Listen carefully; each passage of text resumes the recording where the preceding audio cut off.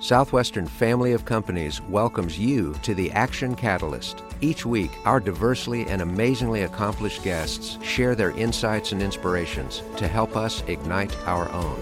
So let's invest attention together to breathe, to reflect and refocus, and decisively defeat that voice we call Mr. Mediocrity. Then let's enjoy moving forward to make a positive difference in our world. Are you interested in advertising with the Action Catalyst? Our listeners could be hearing about your brand right here, right now. For details, shoot us an email at info@theactioncatalyst.com. Today we're pleased to be joined by Nick Gray, author of The 2-Hour Cocktail Party, the only guide you'll ever need to hosting the perfect networking event, and a surprisingly quick read. That's the highest compliment when somebody says a fast and a quick read. And I'm like, yeah, this isn't rocket science. How to host a good networking event, how to host a happy hour. It's easy. Give us a bit of your background. So I grew up very middle class in Dallas and in North Georgia. I went to school in North Carolina, but I started making web pages when I was young. And then I started a web hosting business when I was in high school, and I got really lucky with that. And after college, my dad, that's where I got the entrepreneurial nature from, he was starting a business in the basement of our house called Flight Display Systems. They made that map that shows you where the plane is flying across the country. And he made that for small planes, right? So that map existed, but if you had a small plane and you wanted that, you had to buy the same one that the airlines and Boeing bought. And over the next couple of years, we built it up to about 70 employees. And yeah, we sold that to a private equity company in 2014. I'd actually left the business a year before selling it to start and kind of go off on my own. I started my next business, which was called Museum Hack. And that's where we did those renegade museum tours. I feel like renegade museum tours is going to be a new phrase for a lot of us. Renegade museum tours mean that I would hire people like stand-up comedians and Broadway actors to lead the tours. Science teachers, imagine like the coolest science teacher you ever had in middle school. I would hire them to be the museum tour guide, and I would teach them about art and the museum.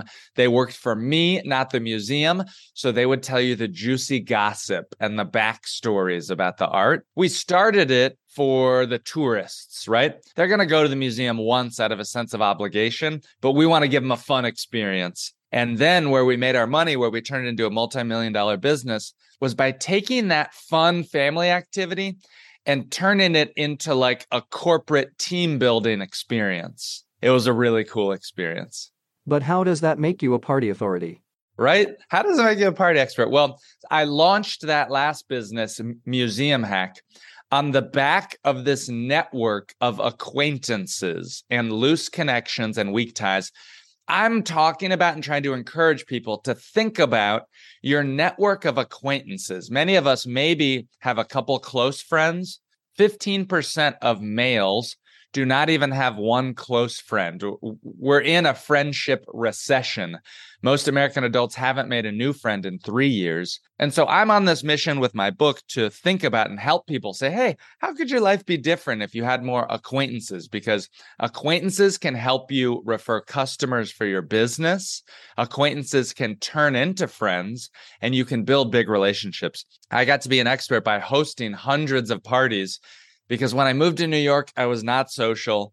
I did not know how to meet people or talk to people. I would go to these networking events that were terrible.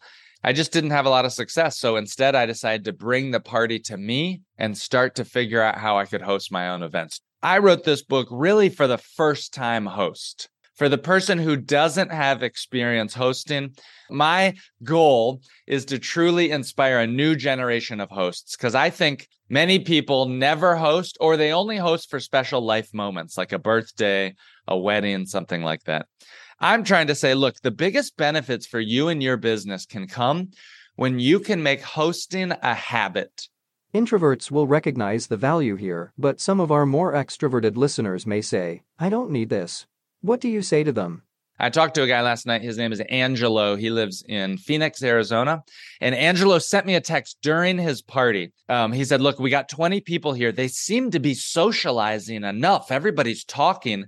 Do I need to run an icebreaker?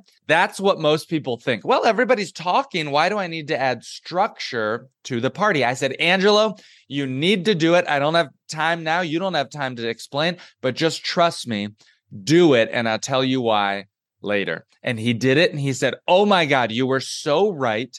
Running an icebreaker helped to shuffle the room and mix people up. So one of the things that common hosts, people who host already say, I don't need to add structure. I want to be the cool host. I just want to be chill. Well, when you run an icebreaker, it does two things. Number one, it helps break up your existing conversations. Have you ever been at a party and you get trapped in a conversation? You're kind of ready to be done with it. Well, when you do an icebreaker, it gives you an excuse to break up the room and mix it up. Icebreakers also help for everybody at the party to kind of signal and say who's there, so you can go up and talk to somebody new. That's the whole purpose of my party formula, is to encourage as many little connections as possible. We're talking a lot about having structure to the party. Is spontaneity overrated? No, I love spontaneity, especially for advanced hosts, right? See, and an easy way to remember what goes into the party formula is to think about my name. My name is Nick. It's spelled N-I-C-K. The N stands for name tags. Every one of my parties always has name tags. When you use name tags, it shows that there's no cliques at your party. Everybody's on the same level. It's a safe space to go up and start new conversations. And so the name tags really help to the spirit of having new conversations. That's what I'm obsessed with. I am assuming the other 3 letters in your name are part of the acronym also. The I stands for icebreakers. And what you would do is you'd circle everybody up, maybe give them a 5-minute warning. Hey, everybody, in 5 minutes, we're going to do a round of icebreakers. By the way, that gives them an excuse to end the conversations. Because again, we want a lot of starting and stopping of new conversations. You'll circle everybody up and say, all right, everybody, we're going to just go around the room real quick. Say your name. Say what you do for work. If you don't want to talk about work, you can say a hobby that you do. And then say the icebreaker. And so that's the last one, right? So all of them have name, what you do for work, and then the icebreaker question. At the beginning of a party, there's not rapport. People aren't ready to be vulnerable. They're not ready to share. Please keep in mind, a good icebreaker is a fast icebreaker. It's not a brain teaser. It's why I don't like the question of what's your favorite book. That's definitive. It might elicit judgment. People are like, oh my God, what are they going to say? What can I think to sound the smartest? It's hard for people. You put them on the spot. Now, about an hour later at your party, that's when I suggest doing an advanced icebreaker. The advanced icebreaker, the purpose is to add value to the room. We're going to ask you, what's the best piece of media that you've consumed recently? It could be a podcast like this, a movie or a TV show you binge watched on Netflix, because everybody's going to go around the room and give good recommendations. In a peer group, a group of neighbors or people in your community, sharing those recommendations is so powerful because everybody gets ideas of new stuff that they might want to watch, read, or listen to. And it will make your party seem like a gathering of very smart people. That's what I love. So what makes 2 hours the sweet spot? I think 2 hours is great because I suggest doing my parties on Monday, Tuesday, or Wednesday nights only. Why is that? The number one fear for a new host is that nobody will show up. Or worse, only 2 or 3 people will show up and it'll be awkward. So I tell people only host your parties on Monday, Tuesday, Wednesday nights because they're not socially competitive nights. 2 hours shows them this isn't a crazy drinking, bender, wild rager party. In and out. It's an efficient social gathering. 2 hours also helps to get people to show up on time. Always list the start time and the end time. It gives people an idea of what to expect. And it encourages more people to show up. When it's only 2 hours, they're like, oh, this is easy. I can do this. There's an easy out. So now we know how to throw the perfect party. But how can we be a perfect guest at other people's parties? A pro tip that I have is if you're truly looking to build a relationship with the host, a host is pretty busy at the party. Number one, you could ask the host, hey, do you want me to help people serve drinks as they arrive? You could ask the host, say, hey, would you like if I just took some photographs here at the party? Just some candid, fun photos. I could take a group photo as well. I'll send them to you later that night. Oftentimes, the host forgets to take photos during their own party, and yet they can be a really positive, happy memory. During the party, you can help by tidying up.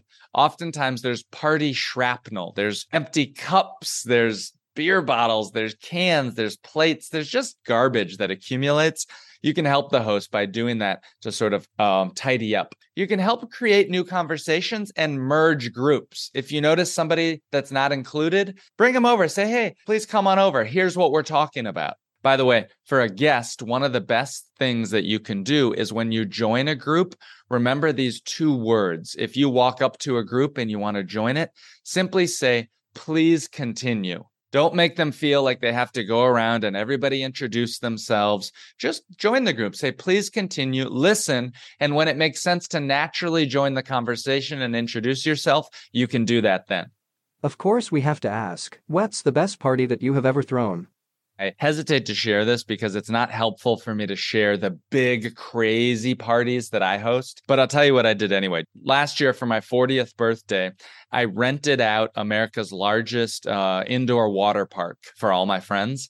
And I invited about 40 of my friends, and we all just rode water slides all morning. It was a lot of fun, but the next day we were all like limping and hurt. It was pretty funny.